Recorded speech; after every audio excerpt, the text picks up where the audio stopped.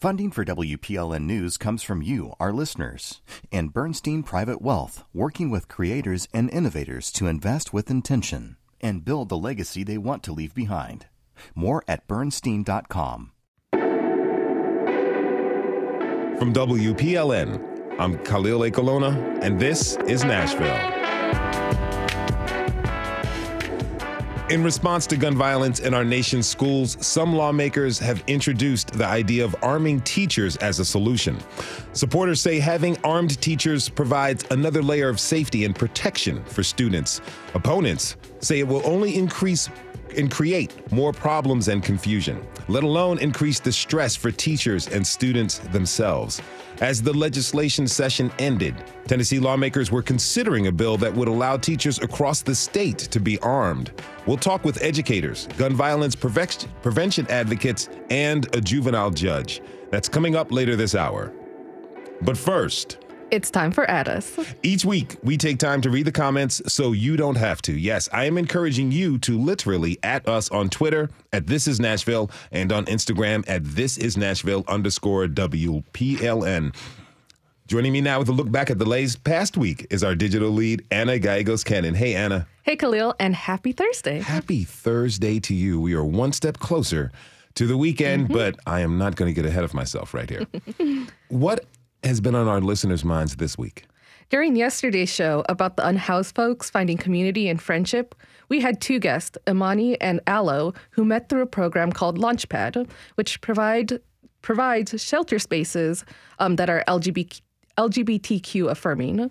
During that show, Brett tweeted at us saying, quote, "Launchpad is a wonderful organization. The Sisters of Perpetual Indulgence try to help them as much as possible, but they need people to donate, especially long-term sustaining donations." You know the drill of sustainers. Oh, yes. We know better than anyone because we hit our fundraising goal for this week's Sprint Fund Drive. Woo, woo. Indeed, Khalil Sakulona. Yes. And if you're wondering what Anna is talking about, head over to the WPLN Instagram and check it out. If you haven't seen the video, let's just say public radio socks make for great puppets. But I digress. Moving on to trees. So after Tuesday's episode about native trees, we received a nice thank you from Joe Bricchetto, who actually gave us the idea for that show. On Instagram, she wrote, quote, "Always impressed with the mix of voices you choose, especially happy that listeners heard why native trees matter, why our connection to trees and nature matter, and why trees need our support. Also thrilled that someone else notices trees in Kroger parking lots.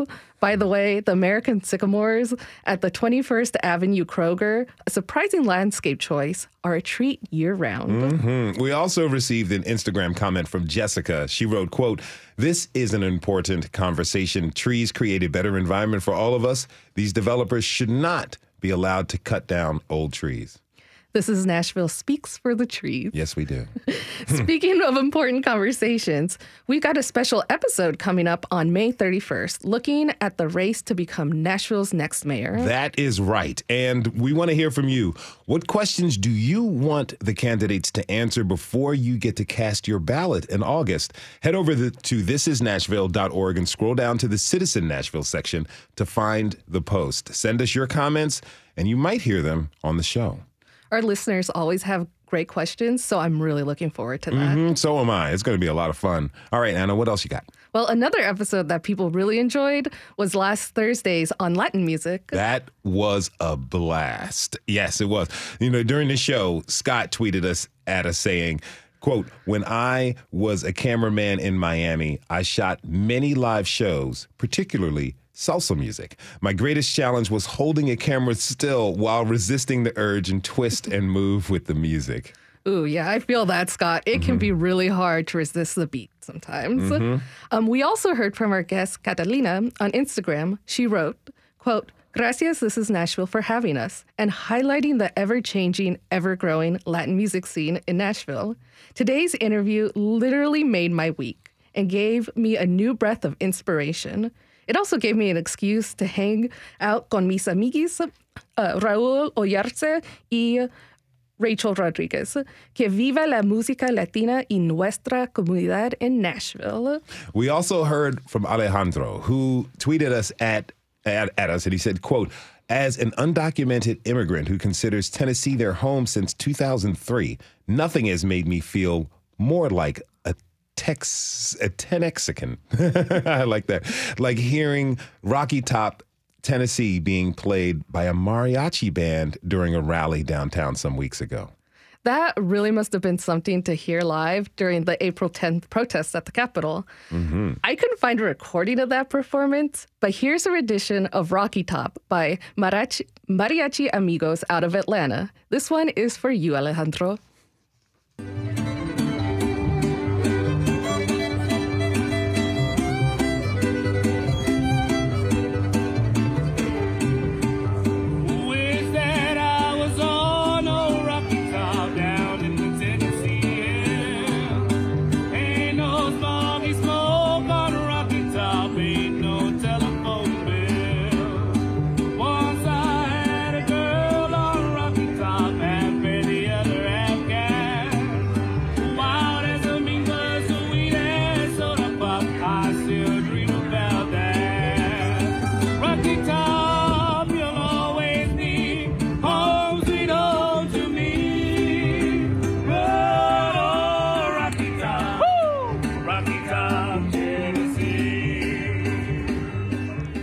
That is our digital lead, Anna Gallegos-Cannon. Thanks for this roundup, Anna, and we'll see you soon. Of course, and our listeners know where to find me online. Don't forget to add us on Twitter and Instagram, and let's keep the comments coming. Also, fill out our community survey to let us know what comments and topics you want us to cover at thisisnashville.org. It is super easy and quick and helps us to produce shows with your needs and interests in mind.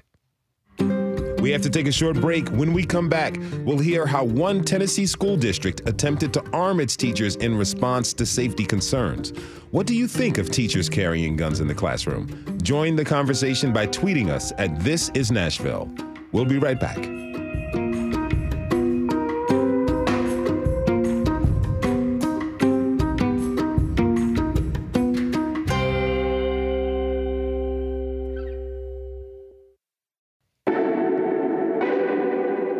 I'm Khalil Ekulona, and this is Nashville.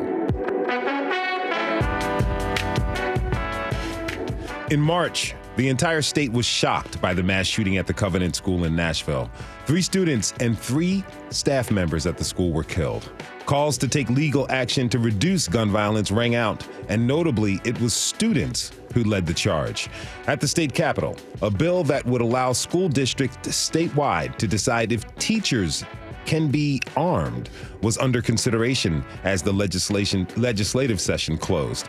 Currently, it's not clear if it will be reintroduced during the upcoming August special session on public safety. The bill would expand which districts are eligible to arm teachers. One of the 2 districts that currently qualify is Wayne County. My next guest attempted to implement the law there. I'd like to introduce Marlon Davis, Director of Schools at the Wayne County Board of Education. Marlon, thank you for being here. Welcome to This Is Nashville. Thank you for having me. Really appreciate you being here. Now, in 2016, a law was passed that allowed the Board of Education in distressed rural counties to decide if teachers can be armed. Pickett and Wayne counties were the only 2 that qualified under the law. I want to go back real quick before that time. Marlon, tell me, what concerns were you having regarding school safety in Wayne County then? Well, I'll give you a little bit of history, go back a little bit further. This is my 34th year in education. At that time, I was a principal at one of our unit schools here within the district. And before that, in about 2001, we actually had a federal funded SRO grant, which lasted 5 years within our district. So it expired around 06 or something along those lines, just trying to remember back the timeline. And once it expired, those funds were not replaced. And so we lost our SROs at that time. And there was not, a support locally, fiscally anyway, that would continue that program. So we went without SROs, and protection. Discussion continued throughout the next 4 to 5 years, getting up to about 2011 and 12, and we're trying to find some alternate means of funding, and there just wasn't the federal grants out there at that time. So after the funding dried up for SROs, what did the school board and the community, what did they decide to do next?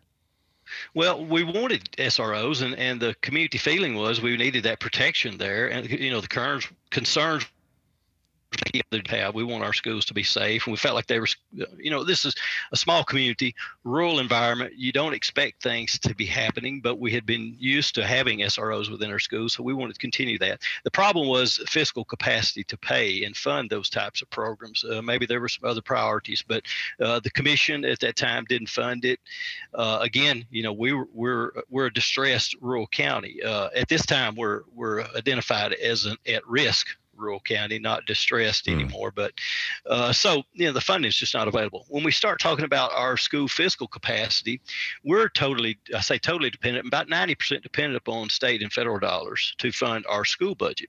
So 10% of that is locally. And when you start looking at those type of numbers, that's some of the highest within the state.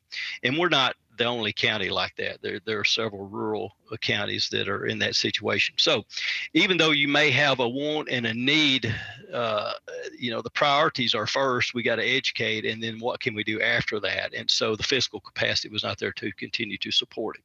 So what did you do? What decision did you make to replace the SROs that you no longer could afford? Okay, well, the discussion began probably around 2012, and about 2015, I came in as director of schools at that time, and I had a board that really supported the idea if we couldn't get any SRO grants or some additional funding or some way or some shared cost to it, then let's see about what can we do about just arming our staff and students. And so we looked at some ideas that other states had going at the time, and I don't really recall. There may have been some areas in Texas. There could have been some places up northeast that had utilized this type of legal way to put guns in staff's hand and at least provide some protection. So we started thinking, as people say, outside the box. And so what can we do? And one of those things is our local legislature. And there was support in the community for it. Representative Byrd at the time with Representative Rogers proposed a bill that went through the legislature and was passed, signed by Governor Bill Haslam in 2016, which allowed distressed rural counties to place handguns in with employees.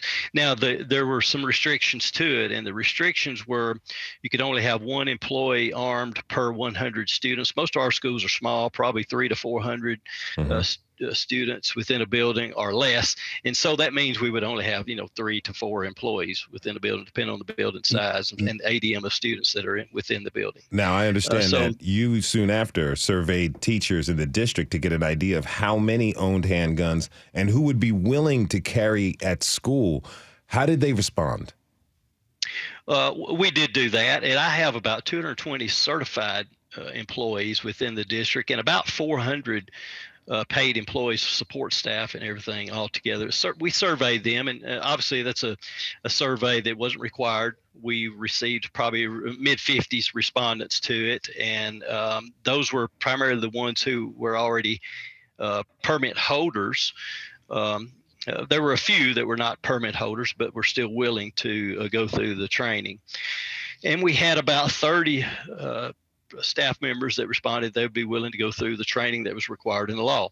Now, the law was written that obviously the one per 100 students within a school, also that an employee would have to go through 40 hours of post training, which is the training mechanism for certified police officers in the state of Tennessee. Now, it'd be 40 hours, not the full 9 weeks that they do. So the law stated that.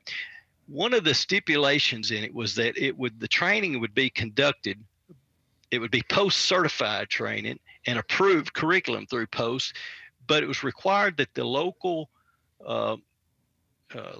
law agency would do the training. And that was the hurdle within the law. Well, how did they respond? How did the local law enforcement agencies respond to your request? Well, initially they were with us. We had some community meetings with the local law enforcement. We got together. We talked about, reviewing the law, the purpose of the law, identifying who the trainers would be, what type of curriculum we would get, and who would secure the curriculum, who would be training approved from each of the cities. We wanted to get school board approval, what would be scheduled training dates. We talked about some specifics about employee confidentiality, employee identification, how do we identify who they are within a crisis, and so on. So they were on board initially with our meetings, but I think the state association, sheriff's association, and other police associations were against the law. And so there was some opposition to it.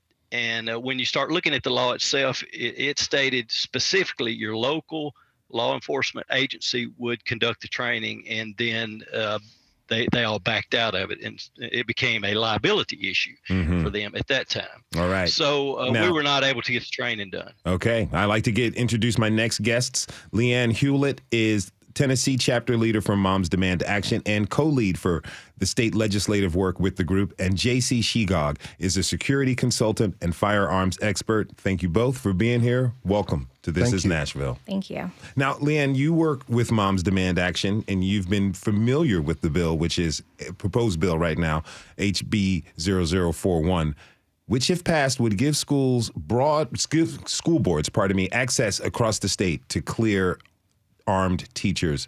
What are your concerns with this bill? Yeah, we have a lot of concerns. Mainly, arming teachers is not the answer. There have been reports of firearms left in bathrooms that students have accessed. Guns can go off accidentally. And militarizing our schools is just not the answer. What we need to do is put laws in place to separate those who are in crisis from their guns before that firearm enters a school. Now, I understand that the bill doesn't include protocols for like school events, parent-teacher conferences. Mm-hmm. How does that lack of direction in how to safely store the guns, how does that concern you?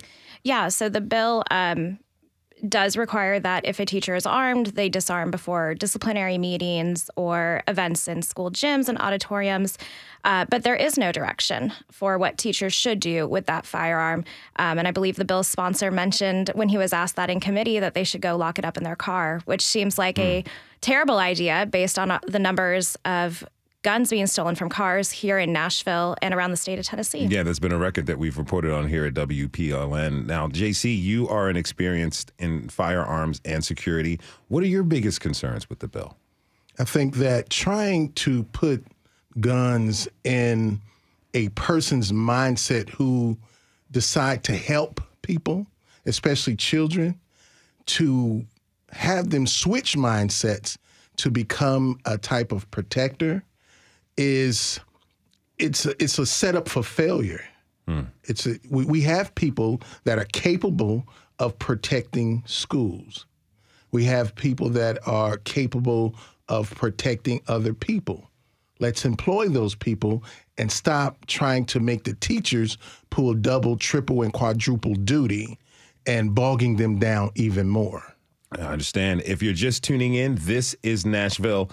And I'm your host, Khalil Ekalona. We're talking this hour with Leanne Hewlett, J.C. Shegog, and Marlon Davis about the implications of arming teachers to increase school safety. Tweet us your thoughts at This Is Nashville. Now, tell me, J.C., what about Marlon's case? When they didn't have the money for SROs, what is a school board, a school district supposed to do in that situation? I totally understand their standpoint, their perspective, and they was trying to do what they can do for the purpose, and that is to protect the school. So I applaud them for their effort. I mean, if they didn't have the money to employ, if the grants was not available, somebody had to do something, and they attempted to do something. I applaud them. They went about it the correct way, and then politics kicked in. This is why, in my opinion, I think we should remove police from the schools so that we can remove the police politics from the school. Things like that just happened to them. Also, the school to prison pipeline, we remove all of those and put in actual school security and have the school security trained for that school culture, meaning the elementary school, middle school, high school. When I worked at Meharry Medical College, I was their captain and overtraining. And college campuses have a culture. So the school security is trained to that culture. And this way we can mitigate all of the politics. All right, now, students, they range from young children to adolescents. They could potentially be in class with a teacher who's wearing a firearm.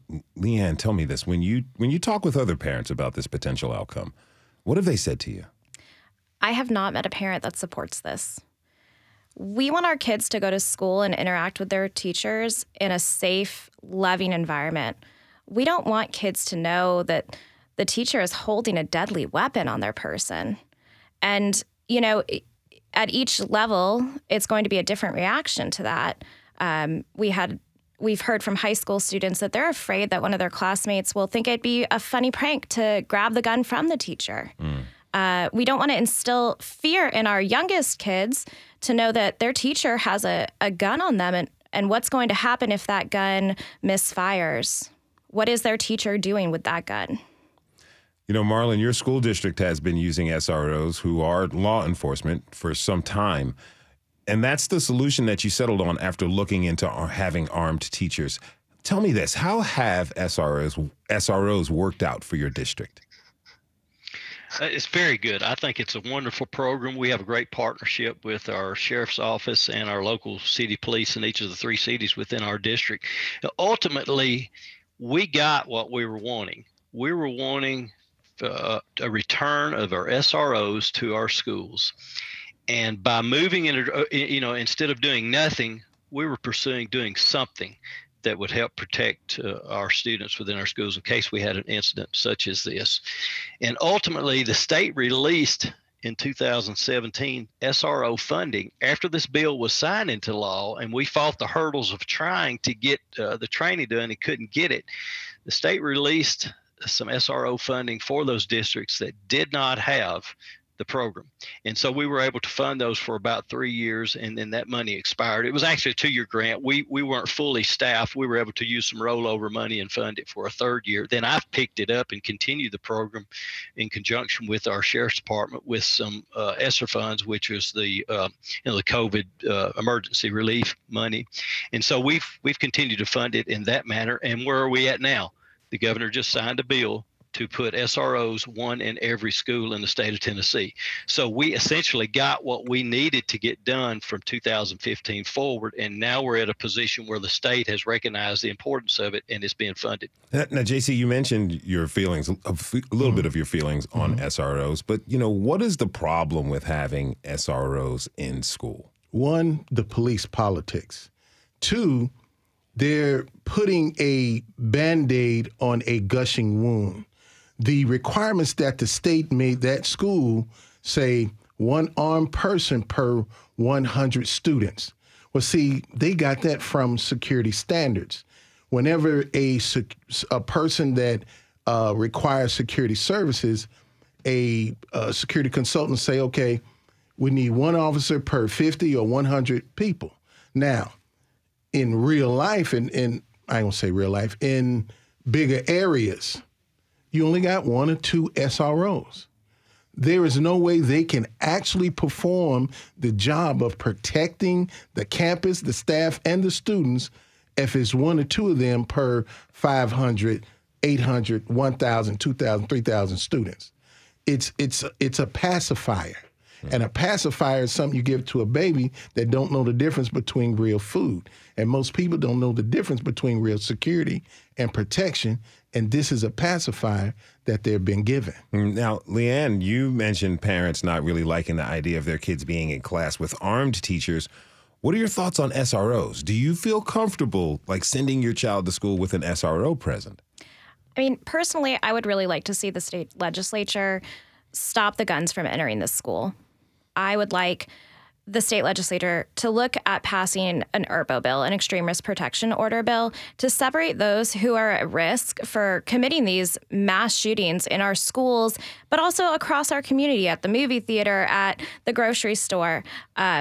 What we need is a law that enables law enforcement and family to get guns out of the hand of people in crisis before it enters our schools and our communities. Now, back to you real quick, JC. You were talking about the protocols for protecting a large group of schools. I think there's some schools out here that have populations of 2,500, even more out there. What can be done to have better security at schools so students can to have an actual security team, and these teams have various duties within the school, within like juvenile court, counseling. This is how we work on getting these students and these parents the services that they need. When you have a police mind frame, that typically police culture is a us against them mentality. But if you have somebody trained for that culture, then now we're in a healing process. We're trying to get this person help, get this parent help, get this family help, instead of racking up enough arrests to where they can ask for grant money for the other programs. Who would be the authoritative body that would oversee this security group?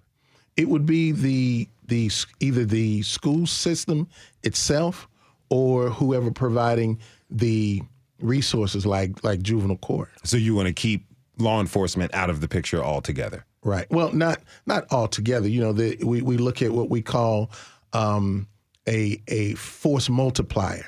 We want to work together, but we want to establish that this is a school, and we need to conduct ourselves like we're dealing with students, like we're dealing with children. And okay, so one thing I want to ask you, Leanne, in regards to this law, if there were an incident where someone were shot by an armed teacher, who's legally liable for that? Yeah, from what we understand, the teacher that had the firearm and shot it would be the only person legally liable. School districts and the law enforcement agency that approved the teacher to carry would not be liable. Have you talked to educators about that provision? We have. Educators do not support that. I mean, our educators are not well paid. They deserve the world, and they're not given that. But to be held civilly responsible for an accident when they are just trying to do what the legislature is asking them to do, to carry guns, just seems unfathomable. You know, Marlon, was liability a concern for you when you were looking into arming teachers for your district? It was, and that's a question I had with our insurance company that covered us, and they said we would be covered. And in fact, the liability could possibly be increased because of it, and it was not an issue. I can't help but to think of like the environment at schools and what type of psychological impacts this has from having a security team, more SROs, or armed teachers, what that does to students' minds. I mean, Marlon, as a school board administrator, are these the only options available that we have to keep our schools safe? Well, we've utilized a lot of different funds in order to make some changes to our campuses, physical facilities and those types of changes to make them safer. And we spent a good bit of money on that. But I just think the first point of contact when you do have a situation like this is having an armed guard, whether it be security or a school resource officer, is the very first point of contact when an incident occurs. And then who is going to respond when you do have an incident? It's going to be the police, and they're going to be in charge when they arrive to the scene. Leanne, tell us what's not being highlighted in the general conversation about arming teachers. Yeah, I think the most important factor is that we have tools that our legislature could enact to stop this before it even happens. Almost every mass shooting event, the shooter has displayed signs that they are going to do something. There is a way to separate people in those dangerous situations from their guns. We just need our legislators to act and enact an extreme risk protection order law.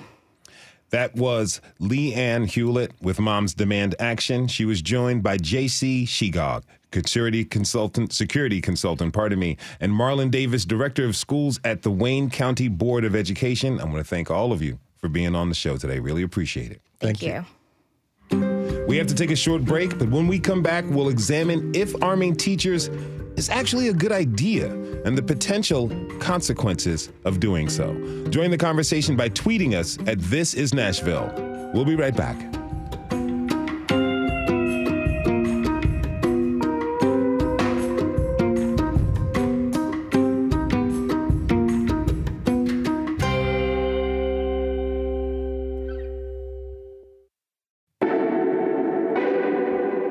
I'm Khalil Ekalona, and this is Nashville. This hour, we are talking about arming teachers. Is it a viable solution to gun violence in schools? Before the break, we talked about a bill that would expand the ability of school boards to allow teachers to carry guns in class. We heard about some of the difficulties of implementing this. Now let's turn to the question, will arming teachers actually keep students in school safe? To explore this, I'd like to introduce my next guests. Jonathan Bronco is an educator and school is an educator and school administrator here in Nashville. Karen De Leon is a senior at Lipscomb and who is on the path to becoming a teacher. And Sheila Jones Calloway is a juvenile court judge. Thanks to you all for being here. Welcome to This Is Nashville. Thank you for having us. And, I'd like to really get a sense of how this bill to expand the ability to arm teachers has really impacted you all. Jonathan, when you heard about the bill being introduced at the state legislature, how'd you respond? I was not a big fan of the idea. Outside of being an assistant principal here at a school in Nashville, I work with the Aquila da Silva Foundation, a nonprofit geared towards raising awareness around gun violence and gun violence prevention here in town. And the first thing that kind of came to mind is, logistically, this doesn't make a ton of sense. When we go into lockdown, right, what is the purpose of having a weapon on a teacher would be to, deal with if there were a threat in the building. When you go into lockdown, the first thing that you do is protect the kids that are in the room with you. So you're asking that educator, if they're armed, to step out and go essentially look for, the threat that's in the building. And that's not what any of us signed up for. And I'm just, vehemently opposed to this bill. Judge Calloway. Thank you for having me here, and I'm glad to be a part of this conversation. When I think about the bill and how difficult it would be to implement, I look at it from the side of the youth that I serve. And, a lot of times when you think about youth, they're in school because they're learning. Their brain development is not where it needs to be. And a lot of times the youth that I see who are being arrested for gun possessions or other crimes, they're not thinking correctly. And so if they are knowing that teachers are armed and have guns, I just see a room full of teenagers thinking it's going to be cool to find this gun and what can we do with it. And so I am more concerned about, the consequences of what it really means to have an armed teacher. Is the weapon on their possession, the students are going to know. And if it's a teacher that they know has a gun somewhere, they're going to take the opportunity to try to find it. And so what we're doing is we're putting more youth at risk than we are actually trying to protect them. Now, Karen, you will soon become a full-time teacher. Yes. Tell me, what were your thoughts when you heard about this bill? It's just crazy to me.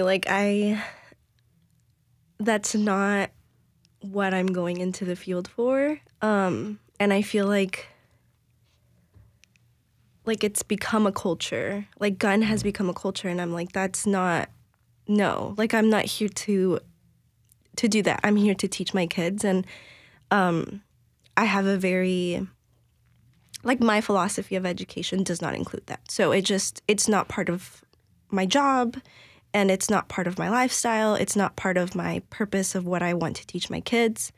So it's just a lot of feeling of frustration, anger, and it's just crazy. Like, it's crazy to me. I understand that. Like, did you talk to your fellow classmates about this?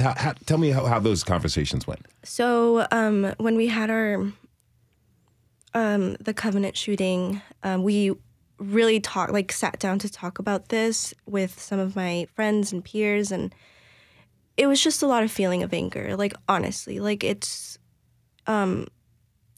obviously we're not in the workforce yet. We're not there yet to like know policies and what it actually means, you know, to be there and look at what leaders are doing. But from the outside, it's just like, it doesn't make any sense. It doesn't make any sense. And we don't understand how our leaders are thinking that it makes sense, that it can be an option. Like, it doesn't, like Judge Calloway says, like, these kids are there to learn. I mean, there's nothing else. Like, I don't understand how they think that it is possible for this to be an option, for this to be a resolution, when it's like putting more fuel to the fire. Jonathan, you know, as a veteran educator and an administrator, what's the staff at your schools? What have they been saying about this idea of arming teachers? Yeah, they are not big fans of this idea either. The consensus is, you know, why are we not looking for solutions to prevent the problem in the first place? Why do we continually look to have more guns as the solution to a gun problem in our society? Students have expressed to me that they would not feel safe with more guns in the building. We do have an SRO on our campus. And, you know, the presence of police can be a triggering thing for students in itself. But, you know, our students have come to accept, especially after the Covenant shooting, you know, the presence of that SRO. But at the end of the day, you know, knowing that there could be guns in the desks or on the person of, you know, of a teacher does not make kids or fellow staff members feel any safer. It's just brought a lot of concern and a little bit of anxiety to our staff and students and families. Are there any staff members who are supportive of that plan? I have not encountered any. I talked to a former mentor teacher of mine when I taught in Chattanooga, and her words to me were, there was one person I worked with that I would trust to do this. However, I would not want him to carry the burden or responsibility of having that on him and having to respond to a situation like that, because that's not what you sign up for when you become a teacher. She was your mentor teacher. Do you know how long she's been in the profession? Yeah, this is her 21st year, I believe. So out of 21 years, one person. One person. All right. Now, one of the questions about the proposed bill is that the only people who would know who would be carrying the guns at school would be the principal and the superintendent. Judge Calloway, what types of issues does that bring to the fore? So first and foremost, I'm not sure if I actually believe that. Okay. You know, secrets last about as long as the person who's carrying them can carry it. True. And the idea that only a few people would know exactly who has the guns, I don't think is going to actually happen in practice. You know, I think about when we have charges against certain students and we're only allowed to tell the principal or the teacher or whoever's in by statute, we always know that someone violates that and someone finds out, oh yeah, that kid's on probation for this, that, and the other. Mm-hmm. And so I don't believe that that's actually going to be what happens. And then if some students who are angry or upset and they might know, I think this teacher probably is carrying a gun, that student might go look for it and might go to try and find it. And then where are we? I don't think that that's true. And I think, you know, earlier one of the panelists was talking about, you know, the law that says if you have to, you can't carry it while under certain restrictions, just go put it in your car. Yeah. That really is a nightmare. The highest number of cases that I see on a regular basis are children stealing guns out of cars. Yeah. And so, yeah, that makes sense that we actually would put that in a law. I used to teach high school, and I've had things taken from my vehicle. I've had things taken from my desk. I have had things taken under lock and key at that. But I also know that high school students sometimes get into fights. Middle school, elementary school students do as well. Judge Calloway, what are your concerns with teachers being armed in that type of situation? That is absolutely the most scary thing for me to think about, because when people are in the middle of a fight and there's a responsibility of a teacher to try to de-escalate or break up the fight or to somehow, make things calm again, and that teacher may be carrying a weapon at the same time, the idea that any of those students around, and as you see, particularly in our high schools, when there's fights, there's just not two people in the hallway at the same time fighting each other, and that's it. It's the entire school that gathers around to see what's happening and see who's in it involved. And, a few teachers are trying to disperse people. If a gun is brought in that situation and a gun is being carried by a teacher, all kind of things could happen. Any one of those students could grab that gun, even if the teacher grabs it, and there could be a misfire or something. But there seems to be absolutely more danger that could happen and could occur in a situation like that. And we know, kids have fought in school for years. And, I'm not going to age myself, but, when I was growing up, there were fights in school all the time. There were never weapons. We didn't have SROs when I was growing up. And so it eventually dissipated itself and people went there on their corners, but there was never the risk that someone could lose their life. And when we bring a gun into the mix, that's a risk that we also bring. Now, Karen, have you thought about being in a situation like this as a teacher? Well, I'm going to be going into elementary, so not to that level. But I mean, it is a thought now, especially Judge Calloway talking about that. And it's crazy because I just literally heard a story about one of my friend's kids. They found a vape pen in their backpack. This kid is a 5th grader, 4th grader. I'm like, that's crazy. I didn't see that growing up. I was in kindergarten, 2005, 2006. I never knew what a vape was. I never, we didn't see those things growing up even back then. So it's scary. I'm like, I don't want to see my little 9 or 10-year-old with a gun in their backpack or just, casually carrying it around. It's scary, but I had not thought about that until, speaking it onto this level. Teachers, they have a very huge workload. There's a lot that you all have to do. Karen, you're learning about it, but you're about to find out I've already found how out. much teachers have to do. The responsibilities of having carrying a firearm is just adding more to that. What do you think about that, Jonathan, as having to be a part of a response team as a teacher on top of everything as far as your responsibilities are to educate kids? I mean, the training that we have to go through with crisis prevention in itself is a lot. To learn different restraints, to learn different moves to keep kids safe without weapons is a heavy responsibility to carry just to start off. Adding in a tool in which its purpose exists to end a life. That is the only purpose that a gun has, right? That's what it exists to do, is to hurt or take a life, is a frightening thought to me. And asking teachers to add that responsibility of not just making sure that kids can get to the next level, looking at them socially, emotionally. Why are we investing in this idea and not the idea of mental health? We hear, this argument all the time. Well, mental health is the problem. Well, where's the investment in mental health services? Where's the investment in social emotional learning in schools?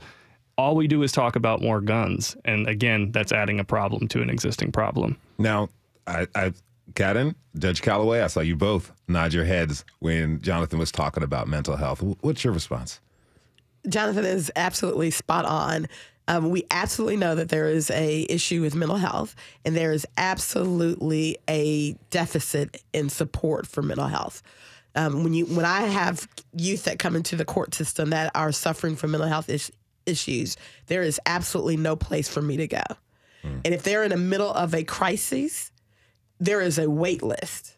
So I'm having a child in a court setting who has probably committed a crime but needs absolute mental health services immediately. They're going to have to wait about 2 months before they can get services. 2 months. Easy. It's that type of backlog? It's that type of backlog. And so instead of, what we're doing as a state, we're saying, well, we know that that's a mental health issue. let's not put resources and bring in more mental health providers, put some money behind facilities that can handle mental health and the youth that need to be served. But what we're doing instead is saying, oh, no, let's just arm teachers instead. And so what you're still going to have is an escalated mental health crisis for a number of youth in our community, a number of people in our community, not just our youth in the community, but we have a mental health crisis for everybody.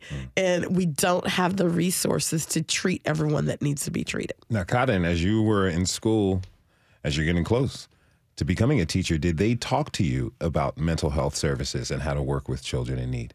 I think when I was in school, I'm very grateful for one of my high school teachers, Miss Laura Fitz. She actually introduced restorative practices to our school at Glencliff. And that was when I started to realize, like, mental health and, like, trauma, and, like, being trauma informed. And I'm very grateful for that elective class. And going through that, that's actually one of the reasons why, that pushed me to go into education, was because where I grew up, how I grew up, that's a really big thing. Like, we go through a lot, especially as a first-generation student, a daughter of immigrants, and many people who look like me, my peers who looked like me. Like, it's a lot of trauma that we bring, and that's something that, that's really the root of everything, is how can we support our students? And that's what I want to do in going into the classroom. It's like, I want to invest in their mental health. I want to invest on, okay, how can we have more restorative conversations? What can I do to be with you and not do to you or for you? It's like, how can I be with you? Because talk to me more about these restorative conversations and practices. Yeah. So what I have learned throughout my learning, even when I started doing the elective in high school, throughout my program now, it's just a different approach to communication, to lifestyle. We could even say lifestyle. And the culture, like the culture in schools, work community, work environments, like being less punitive and more, what would be the correct word? More restorative, like being with your people and not against them and not doing it for them. I think that's the biggest thing that I got from it, is how can I be with you, beside you, on your level, and that's what I've learned throughout restorative. And people think like, oh, it's like, okay, well, let's talk about what happened.